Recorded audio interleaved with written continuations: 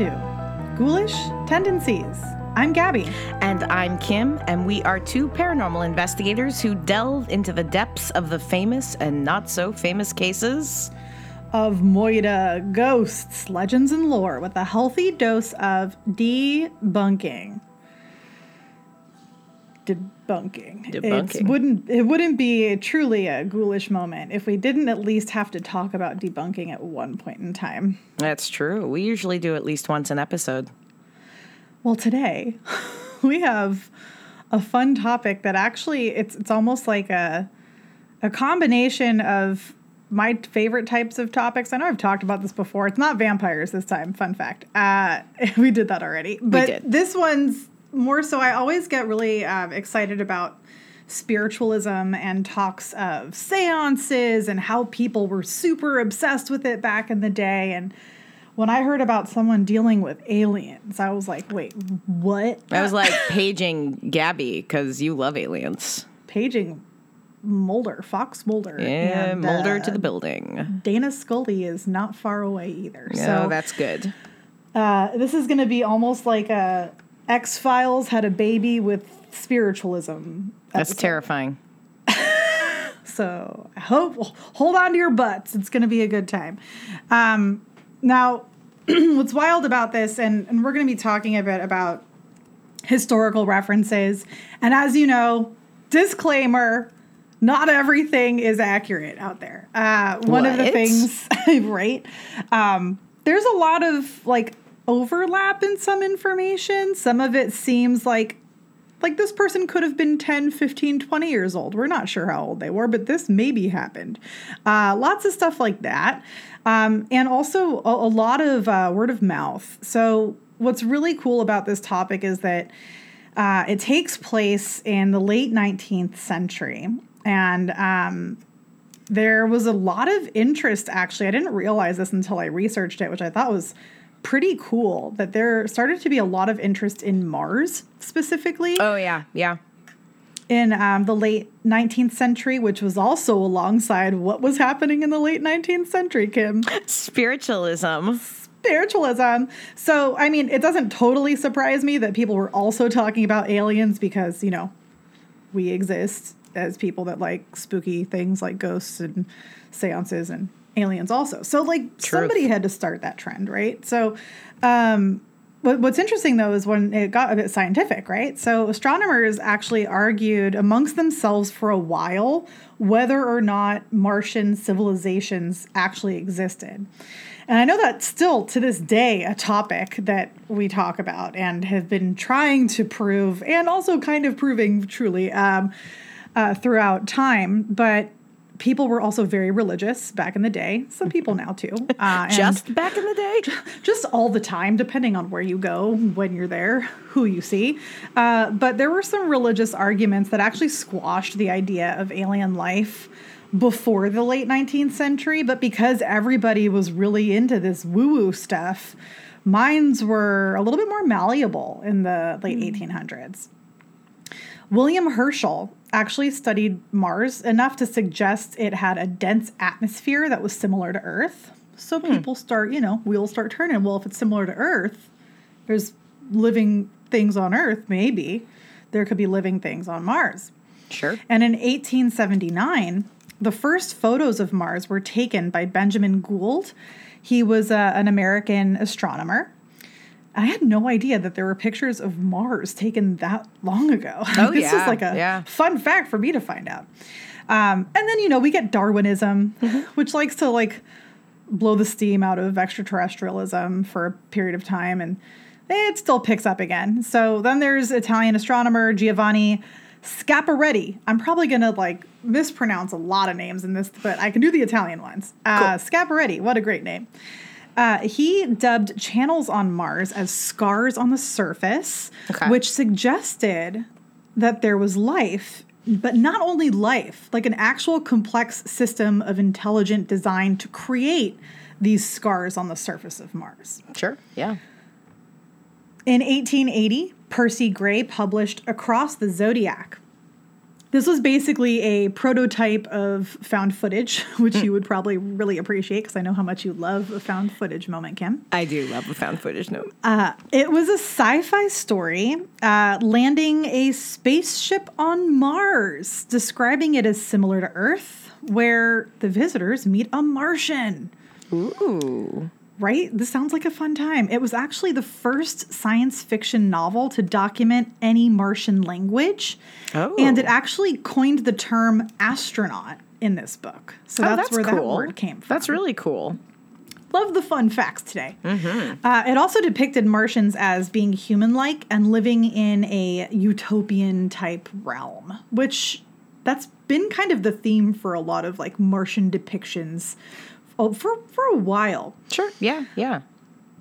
And then there was Percival Lowell. He was an American astronomer, and he published some pretty controversial research on Mars.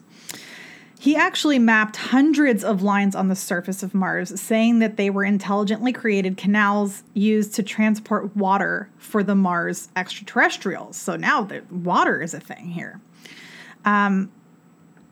But, you know, if that was kind of wild, then wait till you meet Camille Flammarion. I'm ruining his last name. Great name. This is a French name, so I believe I could be saying it in a French way, but I'm saying it in the very not French way. But he was a French astronomer, and actually, this is where the crossover begins. He was an astronomer and a spiritualist. And it's wild because when you think of like science and astronomy, you don't always think of people being like super into ghosts or spiritualism. Yeah. You think of those, I mean, I at least think of those as like two totally separate types of thought. But back in the day, this was kind of an overlap. So anywho, our friend Camille Flammarion, ruining his name, his theories basically blew Lowell's out of the water. He wrote to an audience that actually was not scientific at all and encouraged people to use their imaginations and their minds. Reach deep into your mind and imagine all the people, what it could be. All the people or aliens. Or aliens. On Mars. It's easy if you try. It really is, truly. He wrote to an audience that, again, was more spiritualistic than scientific. And that's where the crossover really began. So Flammarion believed that spiritualist mediums were actually able to astral project themselves to Mars.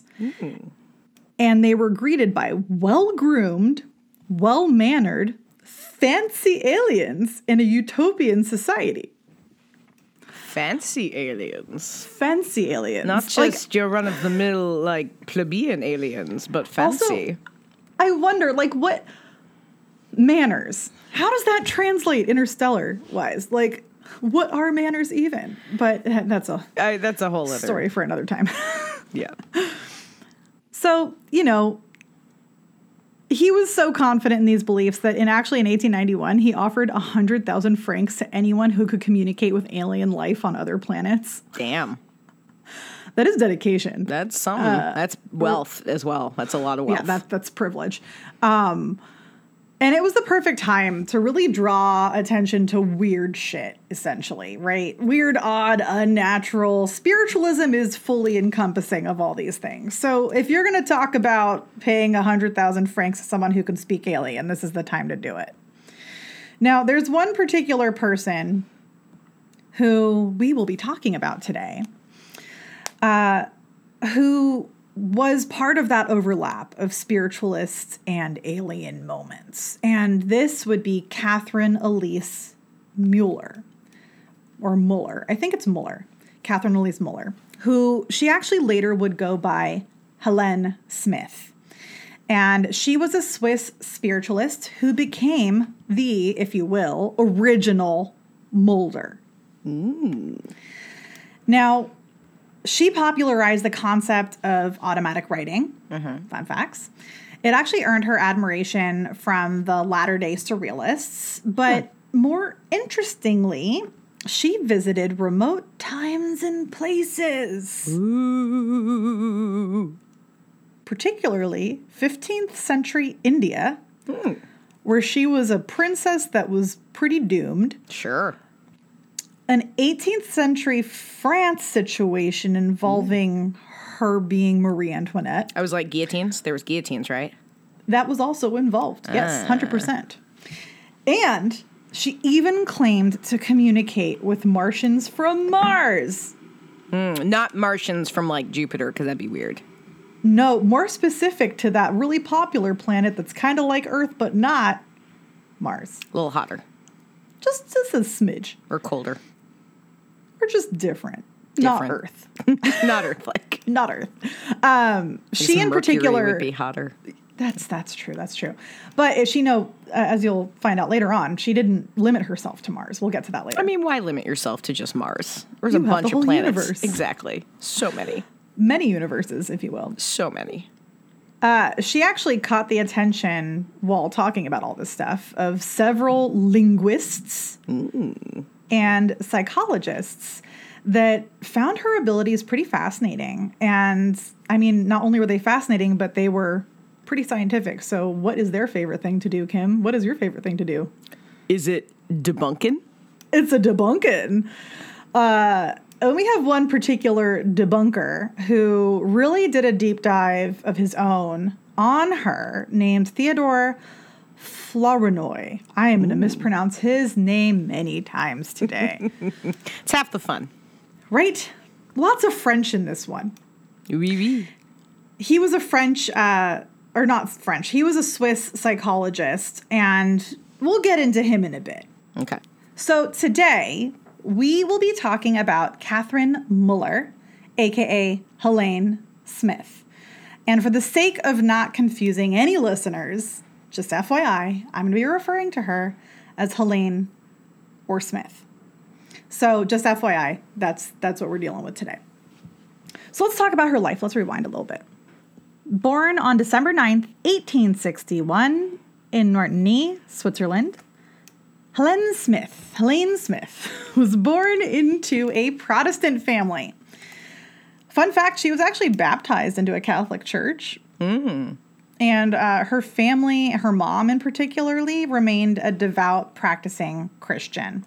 And her dad was a Hungarian merchant. And he actually possessed a remarkable facility for languages. He spoke fluent Hungarian, German, French, Italian, and Spanish. And he even understood English pretty well. And, why not throw in a little bit of Latin, a little bit of Greek? Sure. Worldly man. Worldly. You would think that Helene would have inherited his love for language with how she turned out, which we'll get to in a bit, but she actually always detested the study of languages. And she rebelled super hard against learning German, even though she took lessons in it for 3 years. She just couldn't get it. And so she just hated it. Her father never showed any hints of mediumship, but her Genovese mother, as well as her grandmother, had experienced several religious visions for many years. And one of Helene's brothers could easily have become a good medium, allegedly. Allegedly. And the hereditary tendency of mediumistic faculties were very clearly in her blood. Sure. She had a younger sister named Marie, who sadly died at age 3 when Helene was 7. She also had 2 brothers that were older. Her mom noticed, actually, right before her daughter died, the 3-year-old, she noticed an angel hovering over her daughter's bed just before her death. And that was one of the visions that she had. But speaking of Helene as a kid, she was a serious, intelligent, pretty introverted, and solitary young girl. She was quiet. She was afraid of the dark. She had a pretty, unremarkable upbringing and would rather stay at home with her mom than make friends. Sure. And go out. I get it. But she also felt isolated simultaneously from her family, which seems kind of odd if she didn't want to go out, didn't want to make friends, but she still felt isolated from her family. She even asked her family one time if she was adopted. because she felt Interesting. so out of place and constantly felt homesick, but she never knew why. She struggled in school. No surprise there with the 3 years of German that she didn't want to do. Sure. And had a really hard time picking up new languages. Yeah, German. that's fair. I mean, same. Not everybody has an ear for language, too. No. But her dad did. Yeah. Even though her dad encouraged her to learn more languages, she just really wasn't into it. She was actually more prone to daydreams and reveries. She also reported visions, mainly consisting of colorful, hypnotic landscapes that she later attributed to Martian visitation. Of course. Told you it's going to be a good time. Now, as she hit her teenage years, her visions began to be more frequent, and they kept getting weirder and weirder. When she was about 14, she remembered seeing a bright light projected against the wall of her room at night. And then within that bright light, a bunch of weird little beings were just like standing in it. She had the impression of being fully awake when this happened, but told herself, no, that must have been a dream. There's no way that could have happened in real life. And that's when she realized, oh my gosh, I think I just had a vision. I don't know. Maybe was that baby's first alien visitation? Oh, baby's first alien visit. Oh, How do you, sounds where like do a you put scene. that? Like, what kind of scrapbook do you make for baby's first alien visit? Does that go in the baby book? I hope so. I hope that there's like a cute little like UFO with like a little cow hanging out underneath it and just like a cute little alien that says hi. That would be adorable. So cute. Sounds like a scene, honestly, like straight out of the X-Files. Like Mulder's sister's abduction. It's true. Actually, Mulder's sister abduction. That is accurate. Yes. Even though she wasn't abducted, she just had a vision. She just had a vision. Well, but no. Could she? Maybe she was. Hey. So she also experienced hallucinations while fully conscious. So one time when she was playing outside with a friend, she saw a man in a brown cloak following her, like a friar-looking dude. And when she told her friend, like, hey, do you see that guy? Her friend was like, no, man, I don't see anybody. And after following her around a tree for a moment, she noticed that the man disappeared and she couldn't find him again. Spooky friar. Sure. Yeah, that's very spooky. I mean, also just like creepy man following you. No, see, I'd be more like creeped out that some like weird friar dude is following me than to go to like, this is supernatural or this is an alien or this. I'd just be like, that's gives off some Chester the Molester vibes. I just pictured like cartoon style chasing and hiding behind a tree, like ding, ding, ding, ding, ding, and hiding. Ding, ding, ding, ding, ding, ding, ding, and hiding. I don't think it was as funny as that, but that's Probably what I not. like to Probably not. visualize. Well, and to be in the moment, terrifying, but like, Oh, yeah, sure. yeah. I love where my brain goes versus where your brain goes. It's so fun to evaluate. So anywho, she later realized that she actually has seen this man before. And there was an instance when she was 10 where she was attacked by a dog and someone came over and pulled the dog off of her and saved her and then disappeared. And they were also in a brown cloak. And apparently when this happened, he had showed up in her peripheral vision. And every time she'd go to look for him, he wasn't there. And this happened to her a bunch when she was a teenager. She'd see this dude in her peripheral, and when she'd go to look at him, he wasn't there. So this happened multiple times, which is kind of strange. There were some discrepancies in resources regarding the age that she started to work in a silk shop. This is one of those one thing said one thing said another situation. Right. Yeah. So some said she was 13, some said 15, some said, when she hit her 20s, she started working at a silk shop. Either way, she worked at a silk shop. And she lived a pretty quiet life until 1892, when a certain popular boom sucked her in. A la spirit. Is it spiritualism? It's spiritualism. What? Yes. I didn't see that coming. Shocking. That's what she said. Hey. So while she's working at the silk shop, one of her coworkers introduced her to the book Après la Mort. I think I pronounced that correctly. Après le mot. Après le mot. I can't say French words at all, so I'm just going to butcher everything. This is great for me because when I have to say anything in Spanish and I butcher it, this is fun for me because normally I'm the one butchering the words. You know, that's why we're here. We're here to have a good time. Exactly. So anyway, Après l'amour. Close enough. Sure. Published in 1889 by Leon Denis, a French spiritualist philosopher. And this essentially was a spiritualist self-help book that became highly influential in the spiritual realm.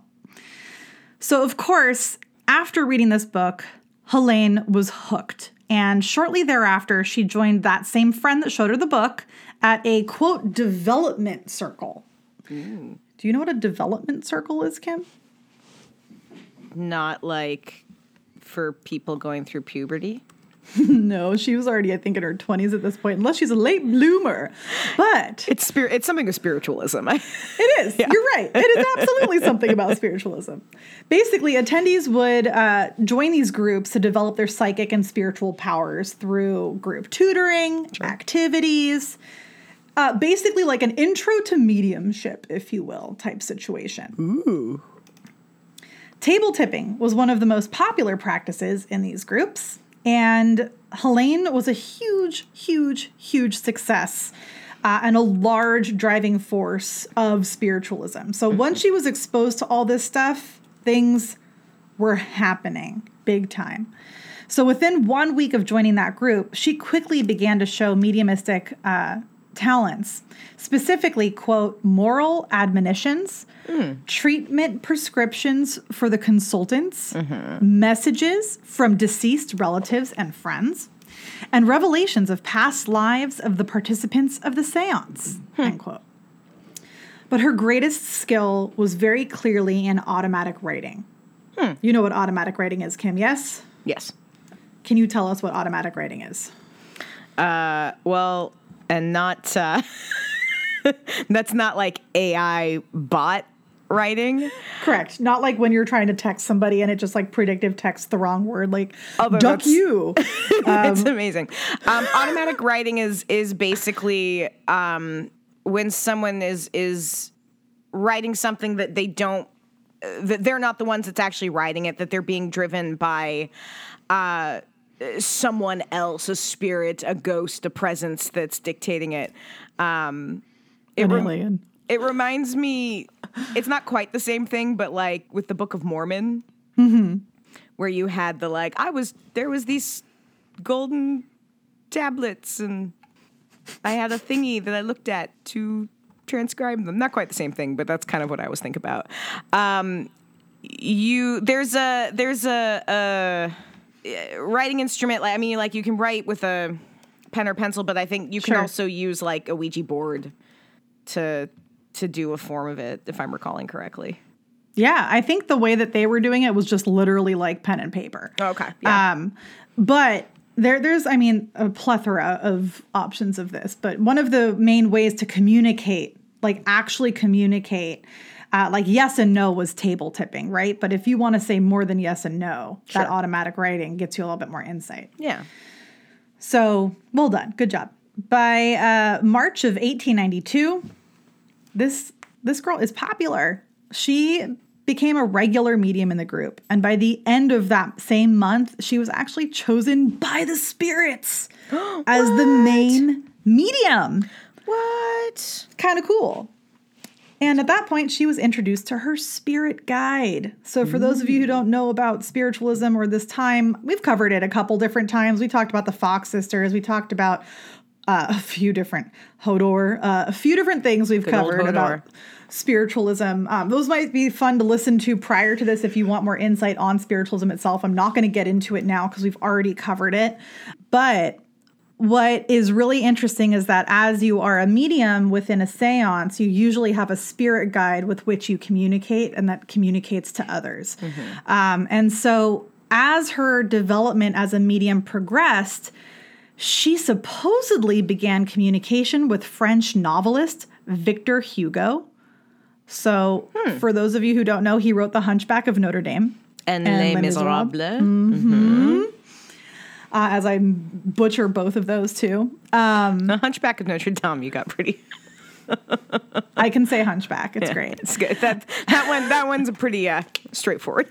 Let me pat myself on my hunchback. So in August of 1892, though, a new spirit entered, and this one was named Leopold. Apparently, Leopold had been around Helene for a while and was likely the man in the brown cloak that she saw as a teen. Ah. But Leopold allegedly wanted control and often in seances was kind of an asshole. Okay.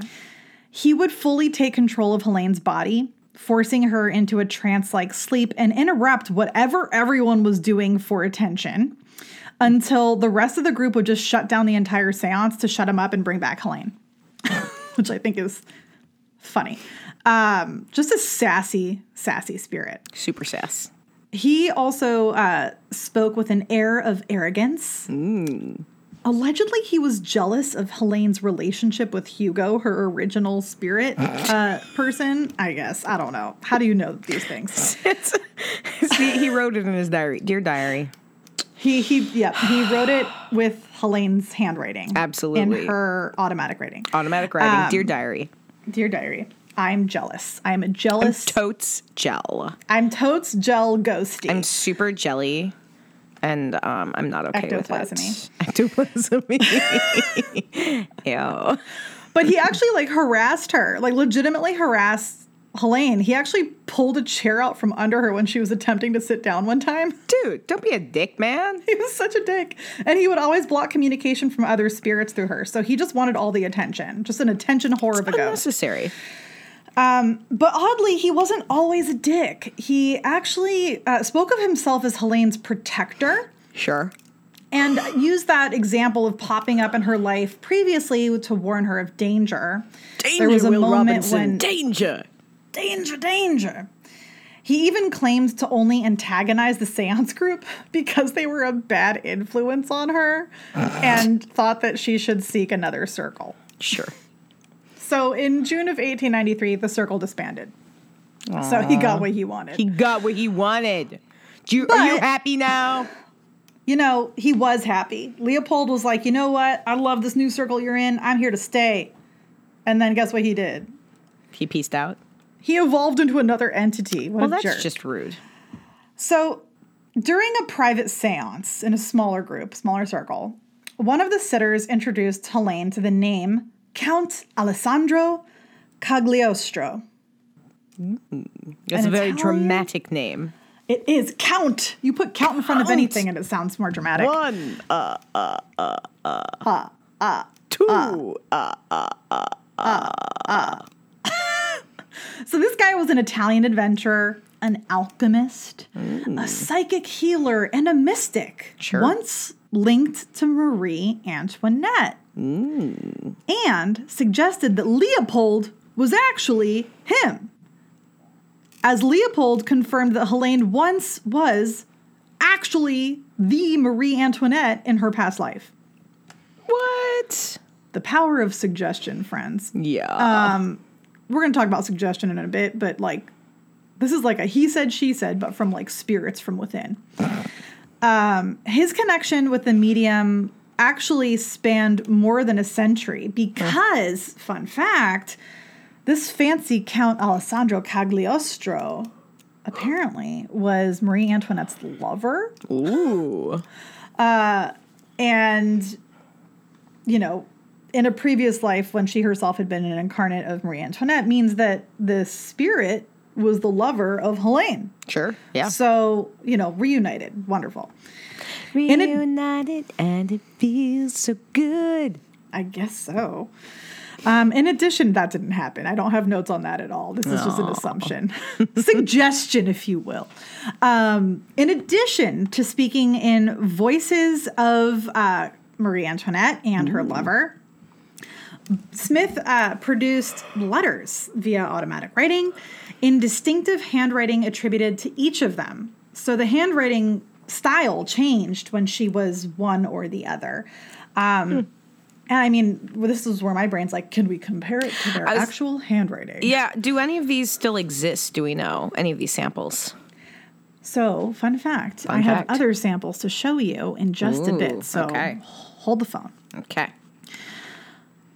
Helene's depictions of life at court were really detailed.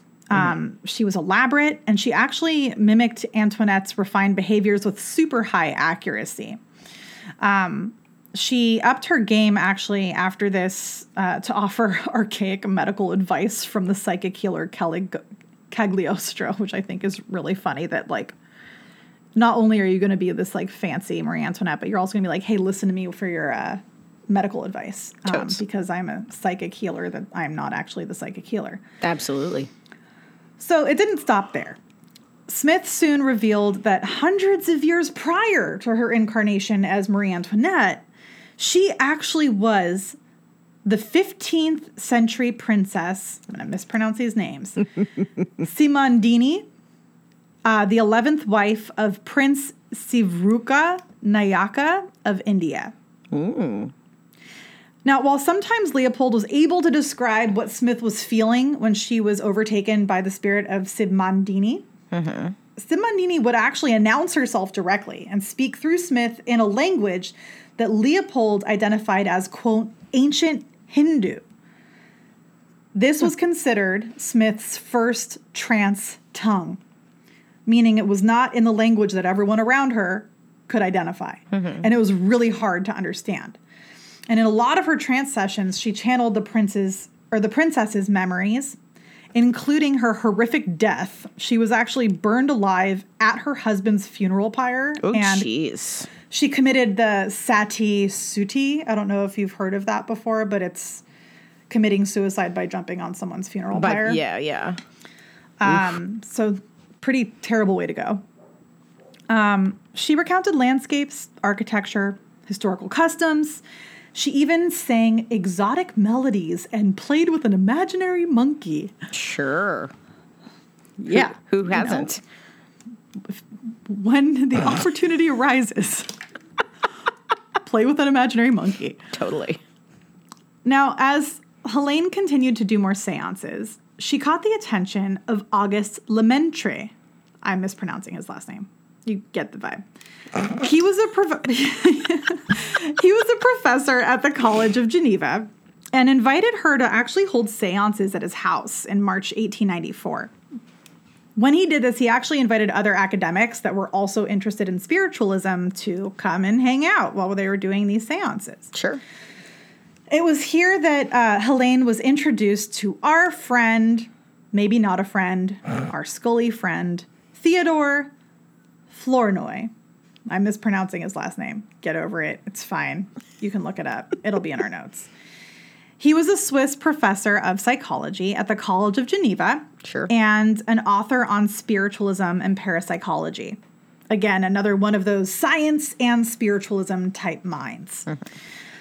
Flournoy was taken by Helene and expressed to her that he wanted to invite her to be a part of an in-depth case study on her abilities and past lives. So she accepted, and for years they worked together. As a psychologist, Flournoy believed that mediumship would better help explain psychology and the human personality. So his approach was a scientific approach through the realm of mediumship, which is kind of cool. He was a contemporary of Freud and conducted long-term investigations and case studies into Helene's abilities, which he published under the title From India to the Planet Mars. That is actually one of the direct resources of this episode. I'll put it in the show notes. You can find it online. But that was published after he did the actual investigations. So during the investigations, upon entering a trance, Helene's guide of sorts, our friend Leopold, or whoever he turned into, would explain Helene's acts to Flournoy and talk to the investigator pretty independently of Helene. And so she would often awaken from these deep trances and have no idea what just happened. Throughout the study, Flournoy attributed Helene's supposed past life trance experiences to cryptomnesia. It's basically a type of subconscious plagiarism and memory bias.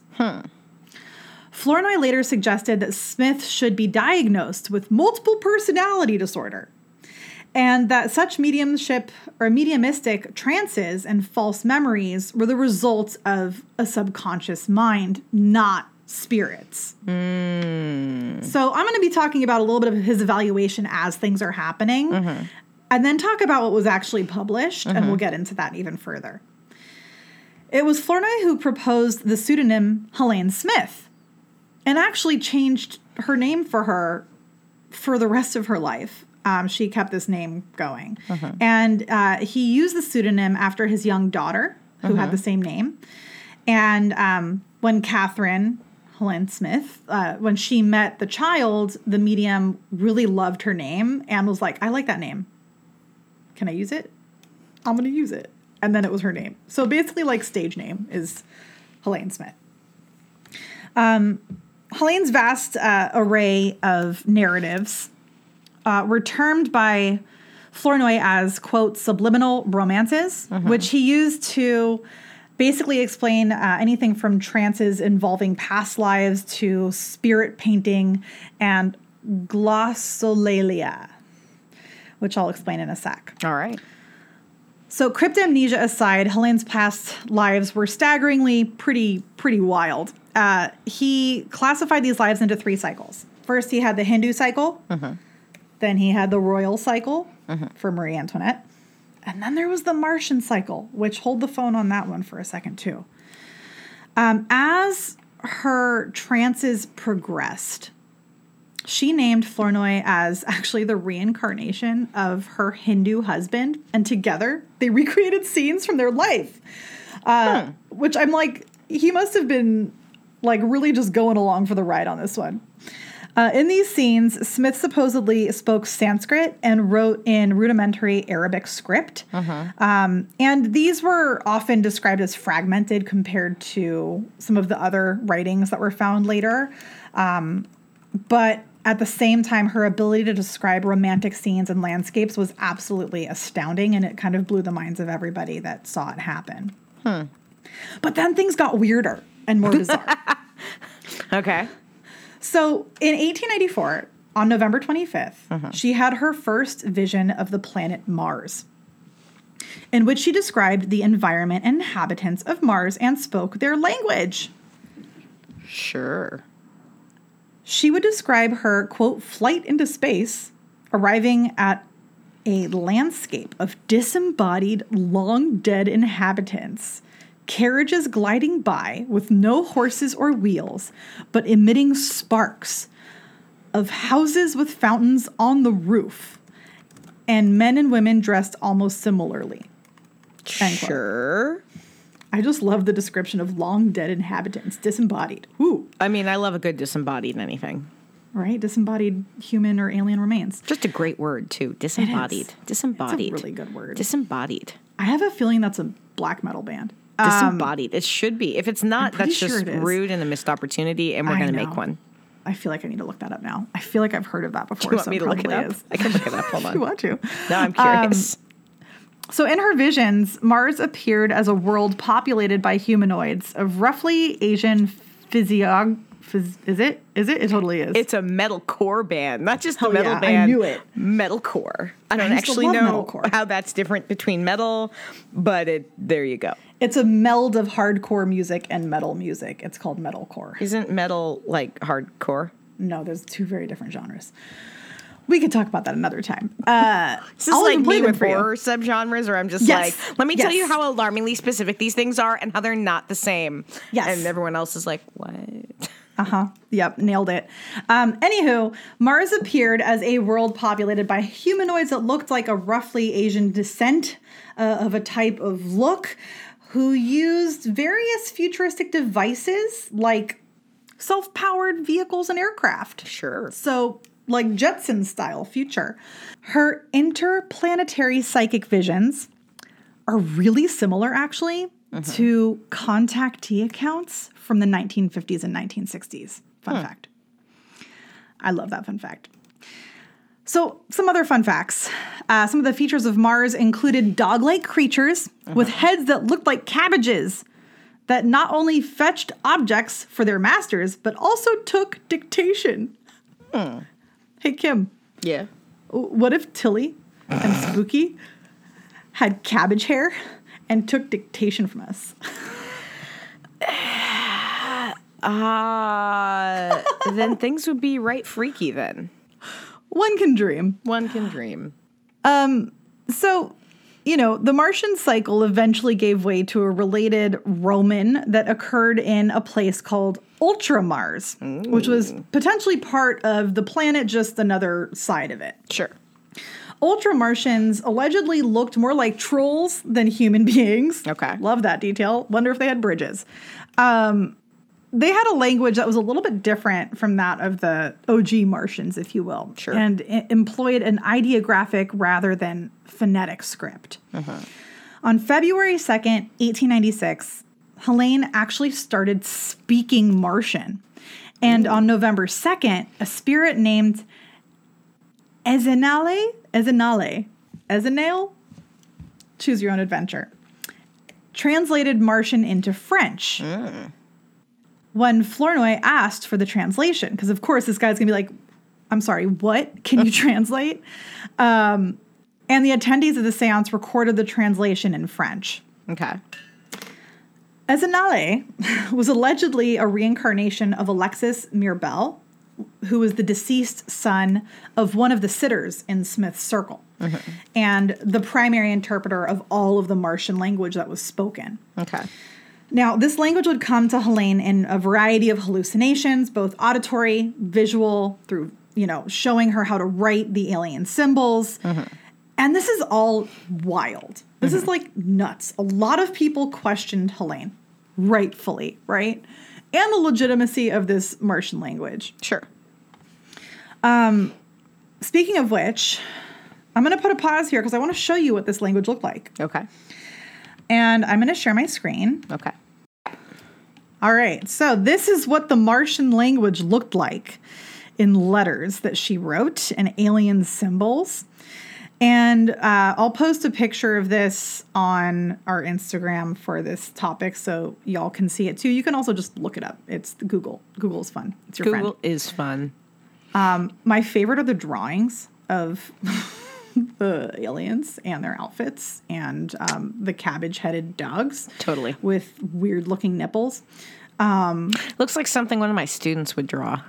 Right? I just love the head of the alien. Like, it's... Everything else is so, 3D looking, and then the head's just, stick figure status. And then this is a depiction of the Hindu realm that she saw, and it's just really detailed, which is kind of cool. Yeah.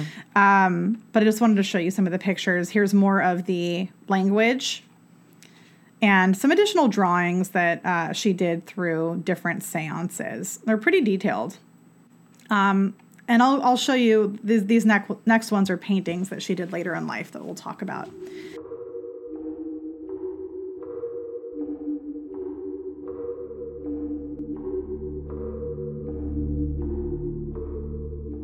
So nonetheless, Helene seemed sane. She seemed like a well-adjusted and genuine individual. So it was kind of weird to question what she was doing because she didn't seem like a crazy person. She didn't seem like someone who was off her rocker in any way.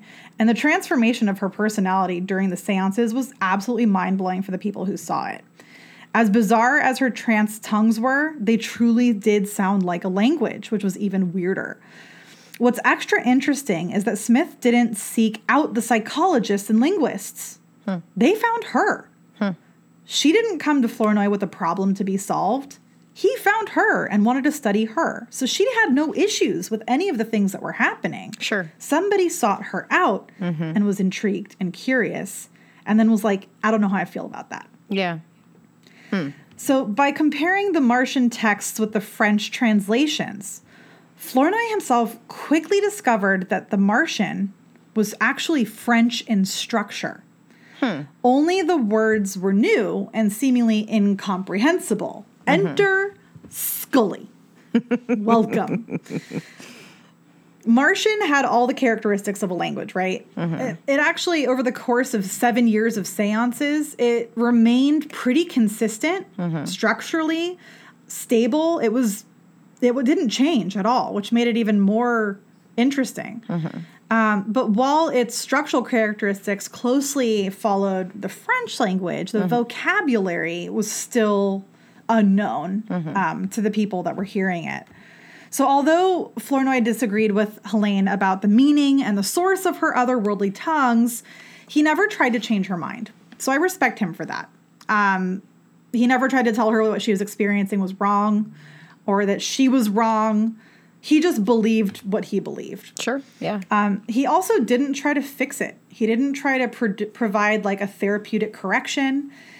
He just wanted to understand her behaviors in a broader psychological and historical light, which I actually respect and think that's kind of cool. Because I feel like someone in that position could be a total asshole and be like, no.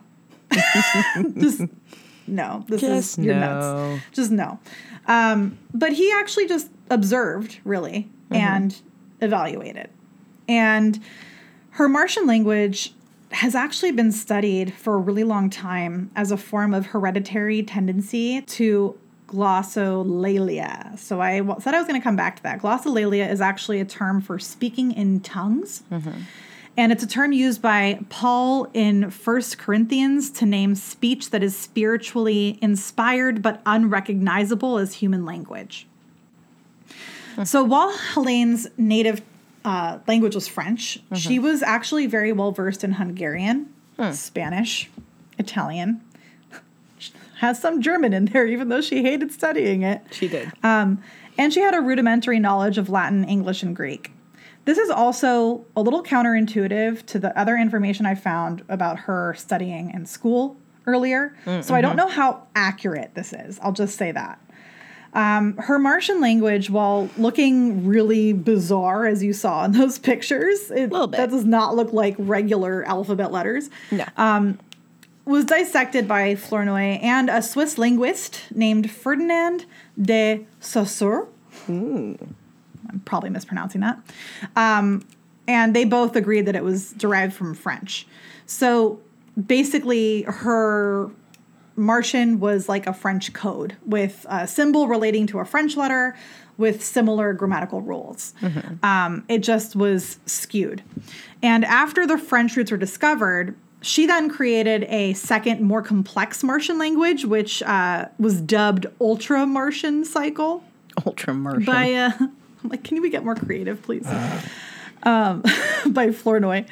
And apparently it was from a planet further away than Mars. I know there was like Ultra Mars earlier, but like this is from a different planet, allegedly. Enter the Society for Psychical Research. Yes. I'm a member. You are. Yeah.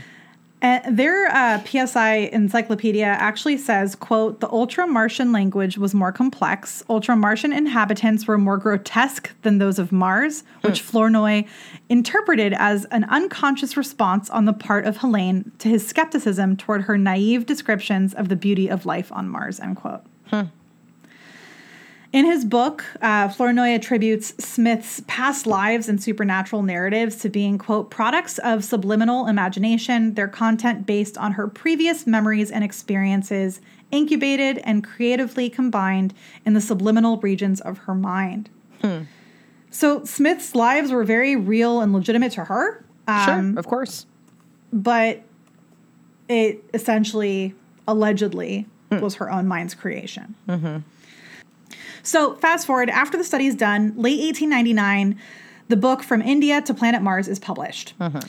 It documents the Martian language, and writing includes hand-drawn illustrations and scenes that I just showed you, and you can find on our Instagram when we post it, and mysterious vignettes of life on another planet. It also includes 40 short texts in Martian with translations in French and English. And this book truly highlighted Helene. It brought her some significant fame. And it actually is still in print now, over 100 years later. Really? That's kind of cool. Yeah, I found it. I read it. I used it as a resource. Oh, that's right, yeah. And what's interesting is in it, unfortunately, Flournoy manages to completely alienate, pun intended, Smith, arguing that her trance personalities and tongues were the product of subconscious minds, fantasies, and represented a variety of regressive behaviors, which we kind of talked about already. Sure, yeah. So he describes her as follows, quote, Helene Smith, to be a beautiful woman about 30 years of age, tall, vigorous, of a fresh, healthy complexion, with hair and eyes almost black, of an open and intelligent countenance, which at once invoked sympathy. She evinced nothing of the emaciated or tragic aspect which one habitually ascribes to the sibyls of tradition, but wore an air of health, of physical and mental vigor, very pleasant to behold, and which, by the way, is not often encountered in those who are very good mediums, who possess a triple mediumship, visual, auditive, and typological, end quote. I love how he's like, she's real pretty. Most mediums are really ugly, but she's nice. But she's all right. I like her. She's easy on my eyes. I'll watch her. I'll keep Maybe her. that's why he came after her. I don't know. Hey. Men. Anyway, so he comes to the conclusion that she really possesses a faculty of telekinesis, goes down a rabbit hole of that, and then, ends up saying that he exercises great skill and ingenuity in the effort to trace very wonderful and astonishing manifestations with which he has to deal to natural sources. So literally just goes back and says this came from her brain. Sure. AKA debunked. So naturally, guess who's pissed? Your mom. Helene Smith is not a happy camper. What? I bet your mom wasn't happy either. I mean, my mom wouldn't read this. It's fine. That's true. She also wouldn't be happy if she did. That's also so you're true. not wrong. But Helene Smith was really pissed because she let this guy in on all her seances, let him study her, and then he comes out and says all this shit in a book, but didn't tell her beforehand. Yeah, it's kind of shady. The fact that he didn't tell her beforehand, that was like, oh, yay, nice, that he's trying to be respectful. But, No. Did he think she wasn't going to read it? Yeah. Come on. So that's kind of a dick move. But bro. I guess, when you let someone in on your seance to write about it, you don't have control about the narrative. I mean, that can be said about a lot of things. True, right?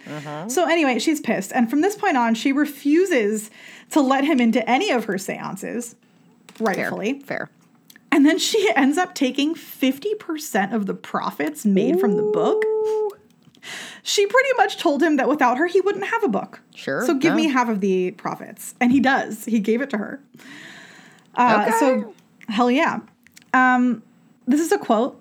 Professor Flournoy's heroine, although she is a high-minded, honorable woman, regarded by all her neighbors and friends as wholly incapable of conscious fraud, has been subjected to the closest surveillance on the part of a number of eminent physicians and scientists of Geneva for more than 5 years past, while Mrs. Piper, the famous Boston medium, has been subjected to even closer scrutiny by the Society for Psychical Research for the past 15 years, end quote. That's from Flournoy. Okay. So he's admitting that he's doing this to her too, which is even worse. Yeah. So not everyone is a fan of his analysis. One reviewer actually stated, quote, "It is very unlikely that science will ever discover the nature of these mysterious phenomena or the laws which govern them," end quote. In an article he wrote in response to his critics a year after the book was published, Flournoy stated, quote, "They believe that those who are not satisfied with the evidence already offered will not be convinced by any amount of further testimony that their skepticism is invincible," end quote. So basically, I'm never going to make you happy, so get over it. Fair. So while Helene stated that the study caused her significant embarrassment and had really lasting negative effects to her, she still, continued to be a medium in her life and told alien tales for a while. She even apparently had some extraterrestrial romances in Uranus and the moon. So many jokes I could make there. I don't even know where to start. At the butt of the joke, maybe? Oh, man. Yeah, nope. Nope. No. Overload. Too many. Not enough. By 1901, Catherine Elise Muller had basically fully become Helene Smith. And while she disagreed with Flournoy's book, it absolutely was a thorn in her side, but it also was kind of a double-edged sword. She recognized its value as a representation of all of her accomplishments because it did list all of her accomplishments. Sure, yeah. But it also kind of gave her a bad rap at the same time. Sure, yeah. And, she used the term Helene Smith until she died. And she's still known by that name because, don't they say all publicity is good publicity? So, to a degree. To a degree. So as her career progressed, she left her alien narratives somewhat behind. She actually started painting and was really into Christian visions. So she painted a bunch of Virgin Marys and Christ, which I showed you a picture of earlier. So she especially got really into those Christian vision paintings after her mom died. And while, it provided a therapeutic effort to process her loss, I get it. You got to do what you got to do to deal with it. But I love that she had a creative outlet. Mm-hmm. And over time, she gave fewer seances, continued her religious devotion. And she actually eventually had financial support from an American sponsor so that she could continue to pursue her spiritual and religious painting. And actually became pretty well known in the Surrealist movement. Shortly after her death in 1929, a large retrospective of her work was actually exhibited at the Geneva Art Museum, where her strange art was celebrated by art lovers and spiritualists alike, which is kind of cool. And despite, her estrangement from Flournoy, again, she used her pseudonym until she died. But before and after her death, there were a lot of people who had a lot to say about what was happening. And people continued to study the case for years. And, the case that Flournoy did was a way to look into it even further. Mm-hmm. There's a whole section that I found actually when I was doing research. It was one of those moments where I was like, do I use this? It's cool.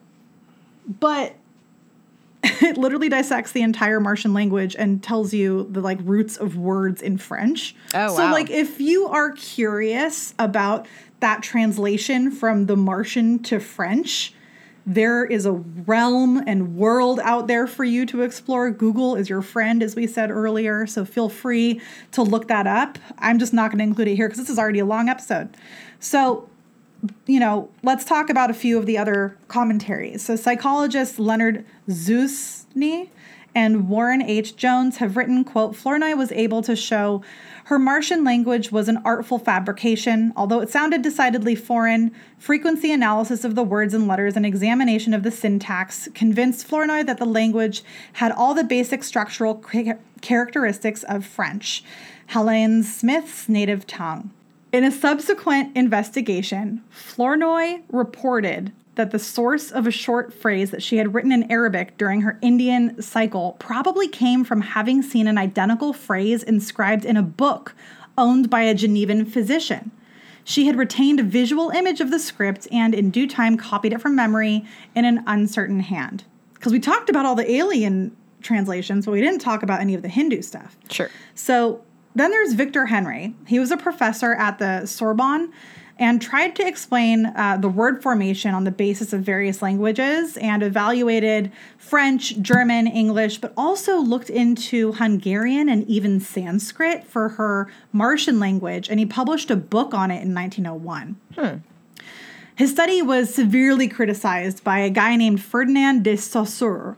He was a founder of modern linguists and living in Geneva, who he had attended some of the seances that Helene actually did, and he was just pissed about it and was like, no, this shit's legit. He himself thought that the Martian words were a complete arbitrary transformation of French words and didn't involve any other language. And what's interesting is that when all this happened, when the 1901 book was published, Flournoy was still around. And so he actually read it and accepted the breakthrough and actually used Henry's observations to confirm his own suspicion that the subpersonality responsible for Smith's trance languages was actually a regressed version of her own personality when she was 10 or 12 years old, which was technically a period of time where she was allegedly exposed to some spoken Hungarian and Latin and Greek, which, Sure. I mean, that makes sense if she was learning languages at school, right? Sure, yeah.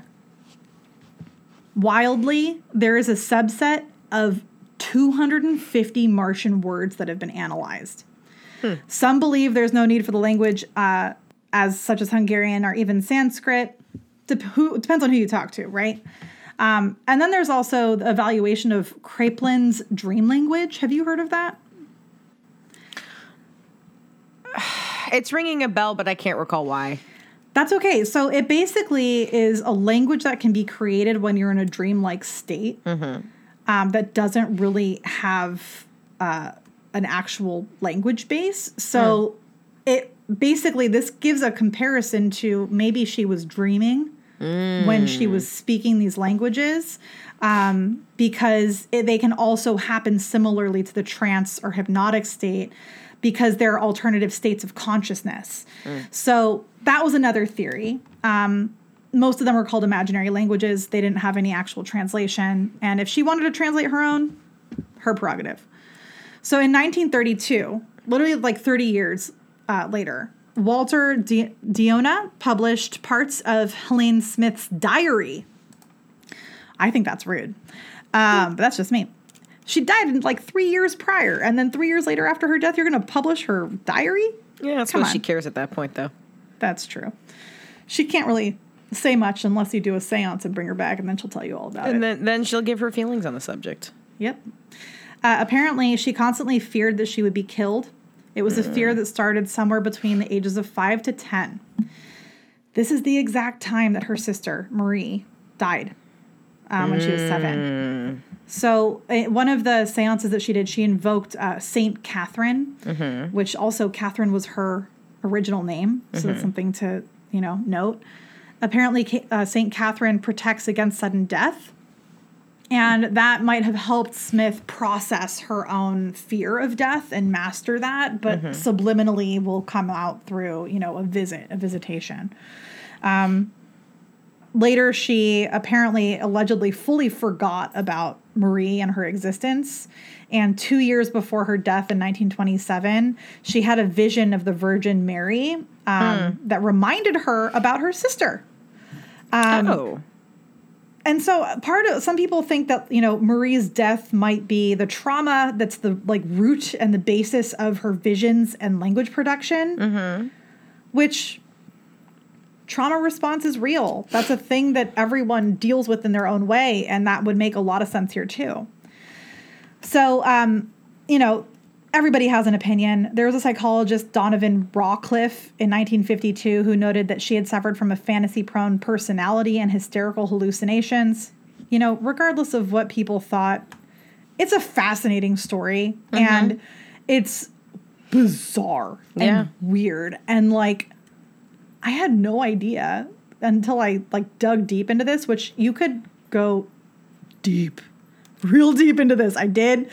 Y'all, I had almost 30 pages of notes and had to consolidate it down to 10. There is a lot out there. So if this is only 10 pages and this is this long, imagine how much more you could find if you decide to go looking for more. So this leads us to the ultimate question. Were there really aliens? Was she almost abducted as a teenager? Who's this dude in the brown cloak? Is it Leopold? Was she really Marie Antoinette? Was she just an empathetic, sensitive individual with unknown trauma that affected her engagement in spiritualism? Questions. Questions. Kim, Gabby has questions. What do you think, Kim? Where do you stand with all this? I mean, again, I'm never opposed to thinking that somebody could be experiencing these things genuinely. I think to an individual, it is very real. I just rarely see honest, compelling evidence. That if we're looking at things scientifically, none of this to me is evidence. None of this is fact. This is accounts. It's interesting. Again, I believe it was maybe very real for her, but I find stories like this very interesting, but ... If you know what I mean? It's truly one of those that we could talk about forever. Sure, like we could go on and on and on and evaluate. Is there one part of the story or anything in particular that was brought up that you find is like the weirdest or most fascinating of Helene Smith? I mean, I guess it's hard because, like, doing this especially, you know, we come across some weird shit, man. We do. I love finding it.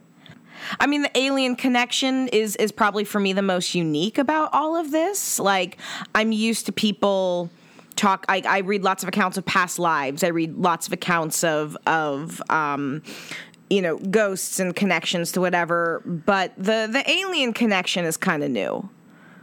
So I guess that to me would be sort of the most unique or odd part about all of this. Oh, yeah. My favorite part's the cabbage dog. The cabbage dog. The cabbage dog. But again, given what was going on, is a cabbage dog and calling cabbage dog an alien, is that much different from people who, you know, see Bigfoot, the Jersey Devil, or the Beast of Gévaudan, and it's like, oh, no, it's a giant wolf. Like, it's sort of a variation on a theme in terms of weird things and the origin of a weird thing. Like, do you know what I'm trying to say? Like, no, for sure. And I think you have to have like a mind that's primed for it in order to make that be a thing, right? Yeah. And that's why I think this was so poignant during this time, was because it was during like the peak of spiritualism. Mm-hmm. And it was during the time where people truly believed in all the seance things that were happening. And it took people like Flournoy to get involved and say, you know, I'm going to study this scientifically. I'm going to study it, not for the sake of trying to disprove necessarily, but out of curiosity. Sure. And whatever comes of it, comes of it. Unfortunately, it made Helene look pretty bad and sucks for her, but also publicity. And, you know, she lived a long life and she had some wild experiences, and we're talking about her still. And I think one of the wild things too, though, is that with all of this hypothesis of aliens over 100 years ago, this is like 130 years at this point ish, right? All of the evidence that shows that there actually is alien life out there that's coming out these days is wild. No, and it's true. It's true. It's still relevant today, which is nuts. I mean, I might not say, hey, that person told me they're Marie Antoinette and Marie Antoinette's in that UFO floating above me.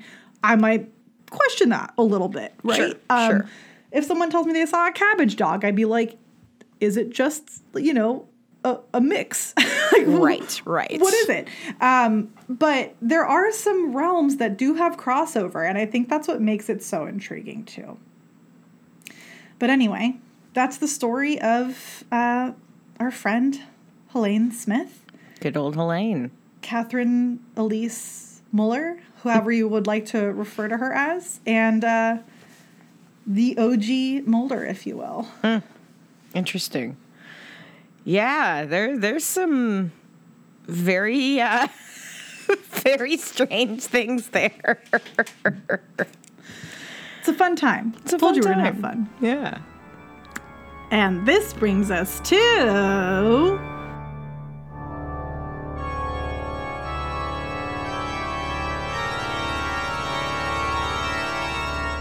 Creepy Critics Corner. Creepy Critics Corner. Kim, what you watching? I got a movie and a TV show. Nice. Yeah. Tell me. So I went and saw Megan. Oh, How was it? Oh, it was fun. It was a good time. It's to me such a great example of like, it knows exactly what it is. It's not trying to be highbrow horror.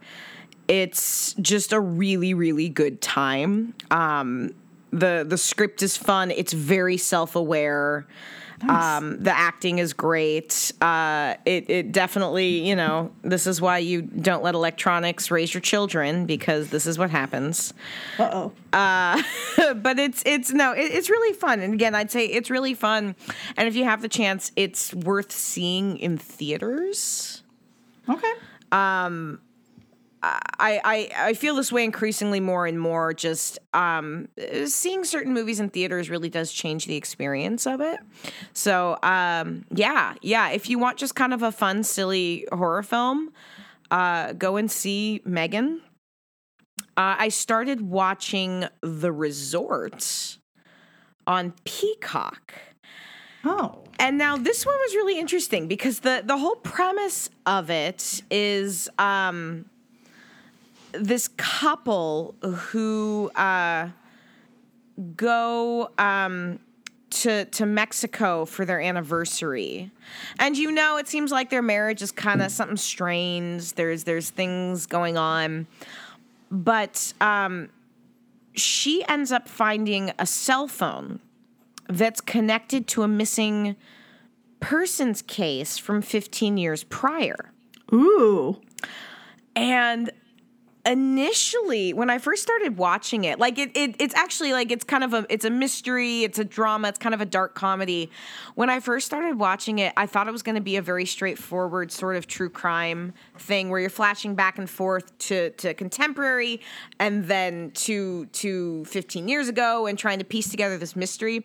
I'm up to episode I'm on episode 5 or 6 right now, and I think there's probably 8 episodes total. It's I think I'm on 6. Yeah, I'm on episode 6. It's got a whole like vaguely supernatural element to it that started to unfold where I don't really want to say a whole lot because the surprise of it's really cool, and I still have a few episodes left, but it's been really fun to watch. And nice. It's one that I remember when it came out over the summer and I had clocked it as, this is a show I think I'd like, but it came out right around the time I was starting 100 Days of Horror. Oh, forget it. Yeah, so anything coming out television-wise around then, I'm like, I'm not going to get to that for a long time. So I started watching it the other day because the episodes are like between 30 to 40 minutes long. So I was like, okay, I've got 30 minutes to kill. I can sit down and watch this while I eat dinner or whatever. And yeah, I'm hooked. So nice. But it's kind of gone under the radar. I haven't heard a lot of people talking about it. But yeah, great cast. There's lots of it's that guy in it. You got Nick Offerman as I love Nick Offerman. He's in there as the dad of one of the people who goes missing, and from the Good Place, William Jackson Harper from The Good Place, and I knew her because she was on Broadway, but I believe she was like the mom in How You Met Your Mother. She was the mother. Am I right there? I might be wrong. I'm not sure. I didn't watch How I Met Your Mother. I just remember a whole thing, and I was anyway. Yeah, it's airing on Peacock. It's worth a watch. It's really fun, and the mystery is legit. And again, if it kind of checks all the boxes because you've got the true crime, you've got the like people investigating and trying to figure out what's going on, and then you've got something extra and weird happening underneath it all. Nice. Yeah, that actually sounds really similar to something I watched. Oh, do tell. I watched. Okay, first of all, I will tell you, it's been a minute since we recorded, right? Because we pre-recorded the last one earlier. That's right. Then took a little break because of the holidays. Mm-hmm. So I had a really long break from work, and I was able to like just turn my brain off and binge a bunch of stuff. Nice. So I watched season 1 and all of season 2 of the White Lotus. Oh, that's been on my list, but I haven't gotten there yet. Are you familiar with what it's about? Yeah, and Jennifer Coolidge. Okay. Yes, I freaking love Jennifer Coolidge. I love her. She's just so fun to watch. And like season 1 and season 2 they're different. But basically the premise is it's about, a bunch of random people that are pretty privileged staying at a resort in a vacation location, essentially. And a bunch of weird stuff happens and crimey things happen and just weird, bizarre things. And then weird relationships between the people that end up bumping into each other. And you see these relationships start to build, and it's very well written. And one of the things that it leads with in the very first episode of season 1, you see just a body bag, like this guy by himself. And this couple's like, oh, you were here on your honeymoon? Where's your wife? And then he just looks out at a body bag and you're like, oh, shit. But it's a little bit misleading. So it's just kind of like it plants, like this is going to be dark. Like, this is going to be dark, but then there's also some like pretty significant comedy throughout it, but also it's really fucked up in many ways. So for me, it checks all the boxes. Sure. I think for you it would as well. And season 1 it takes place in Hawaii. Season 2 takes place in Italy. And season 2 has our friend Aubrey Plaza. And that's right. Yes, because I've been seeing her on the trailers. Yeah. Yeah, and she is great. And I know you talked about Emily the Criminal. Yeah. On our last episode. I haven't seen it yet. That's still on my to-do list. But it's this was my first time seeing her in a role that's less comedic than I'm used to her playing. And she did a really phenomenal job.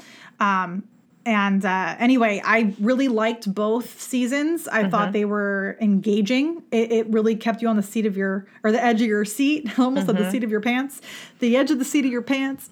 I love that there's like this one scene in season 2 where this family goes and visits like a location where The Godfather was filmed, and like there's really tacky like Godfather merch all around. Nice. I just thought that was funny. Nice. But yeah, highly recommend. It's very good, but dark humor, very dark. And if you like Jennifer Coolidge, just watch it because I do great. Enjoy Jennifer Coolidge. Kim, you would love this show. I'm just going to say that right now. It's been on my list. It's just not quite as high up my list as other things. Other things, yeah. Sadly, between television and movies, my list is perpetually very, very, very, very, very. Very what? Very what? long. It's very long. Okay. Yeah. So I feel like it's one of those shows that every time it starts to get a little higher up my list, gets bumped down by something else. Yeah. Totally. Yeah. No, it's absolutely on my list. It's just, yeah. Not yet.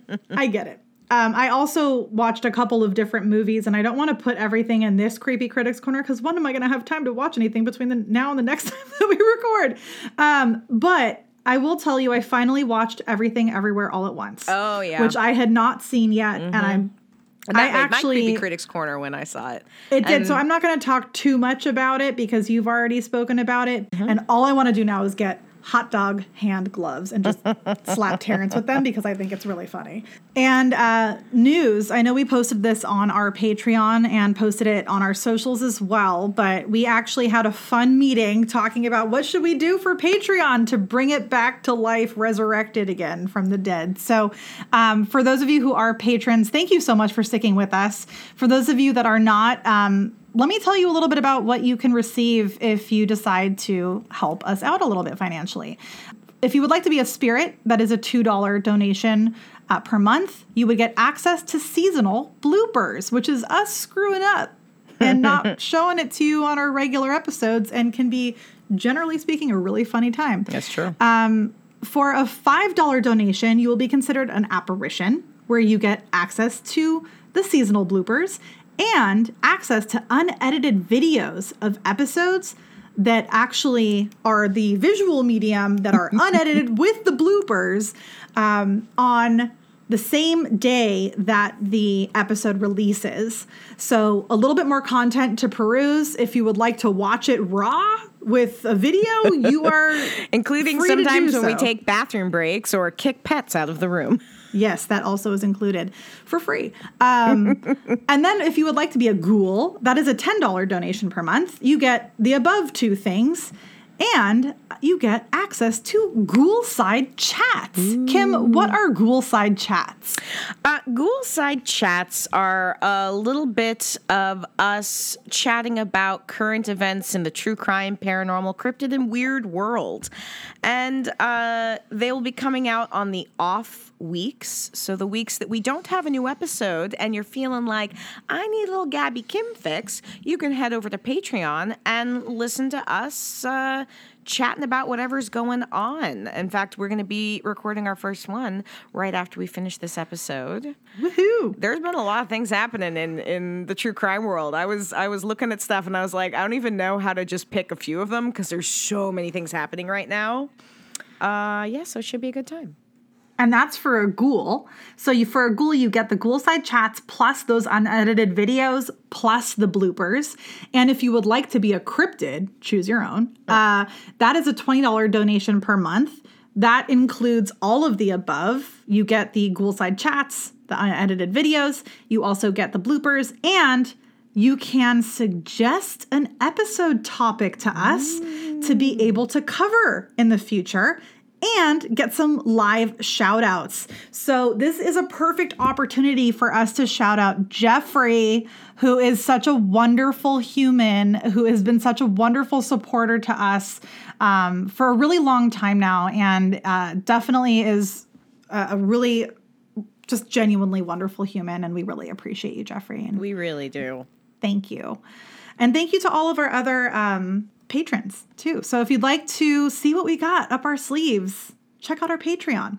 We also have something else besides Patreon. What else do we have? Well, we've recently started putting our episodes up on YouTube as well. So if you're someone who likes to listen to things via YouTube, we have our most recent 2 episodes, so the 2-parter on the Hammersmith murders. And if enough people are engaging there, I'll start putting up the back catalog. We'll be putting all current episodes up on there. And if I get time, I might even add some pictures. But right now, it's just the audio, our logo, and the episode logo. Woo! More content for you. More content for you. And if you would like to find us on socials, just look us up. We're everywhere. That would be the Ghoulish Tendency Podcast. So that would be on Instagram, Facebook, where have you. But thank you so much for listening. If you like what we do, head on over to Apple Podcasts or Spotify. Give us a rating or review. If you really love us, head over to Patreon and choose which level you would like access to for our goodies. And having said that, thank you so much for listening, and stay